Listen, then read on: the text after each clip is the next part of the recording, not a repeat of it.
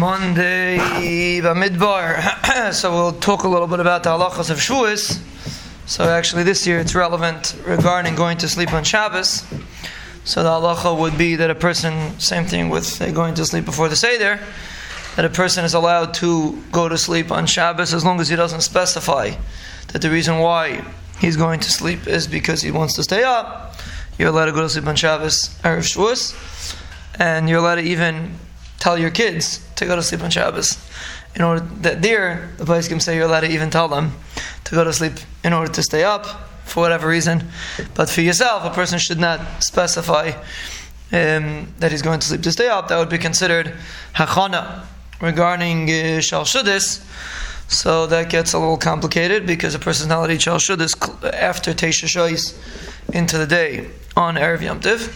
So therefore, you're supposed to eat shal shudis towards the beginning of the day, meaning you have to eat after Chatzais, but you shouldn't eat after Teisha Shois, so therefore you have to eat somewhere in between. So either, what some people do is you daven mincha early, because anyway you're supposed to daven mincha lachatchila before you eat shal shudis. So you daven mincha earlier, and then you eat your morning suda, you go daven mincha, and then you eat shal shudis.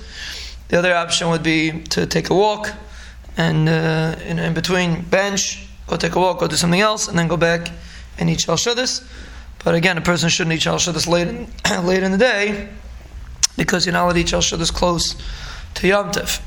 Regarding flowers and these kind of things, it's very interesting. There's various minhagim regarding that, more by the Hasidish and Nusach Sfarad.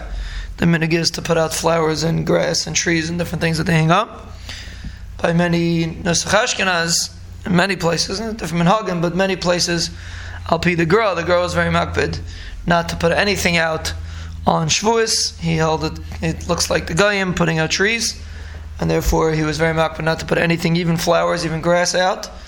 So therefore many Ashkenazim places do not put out flowers and trees. So it's just interesting to know the different minhagim.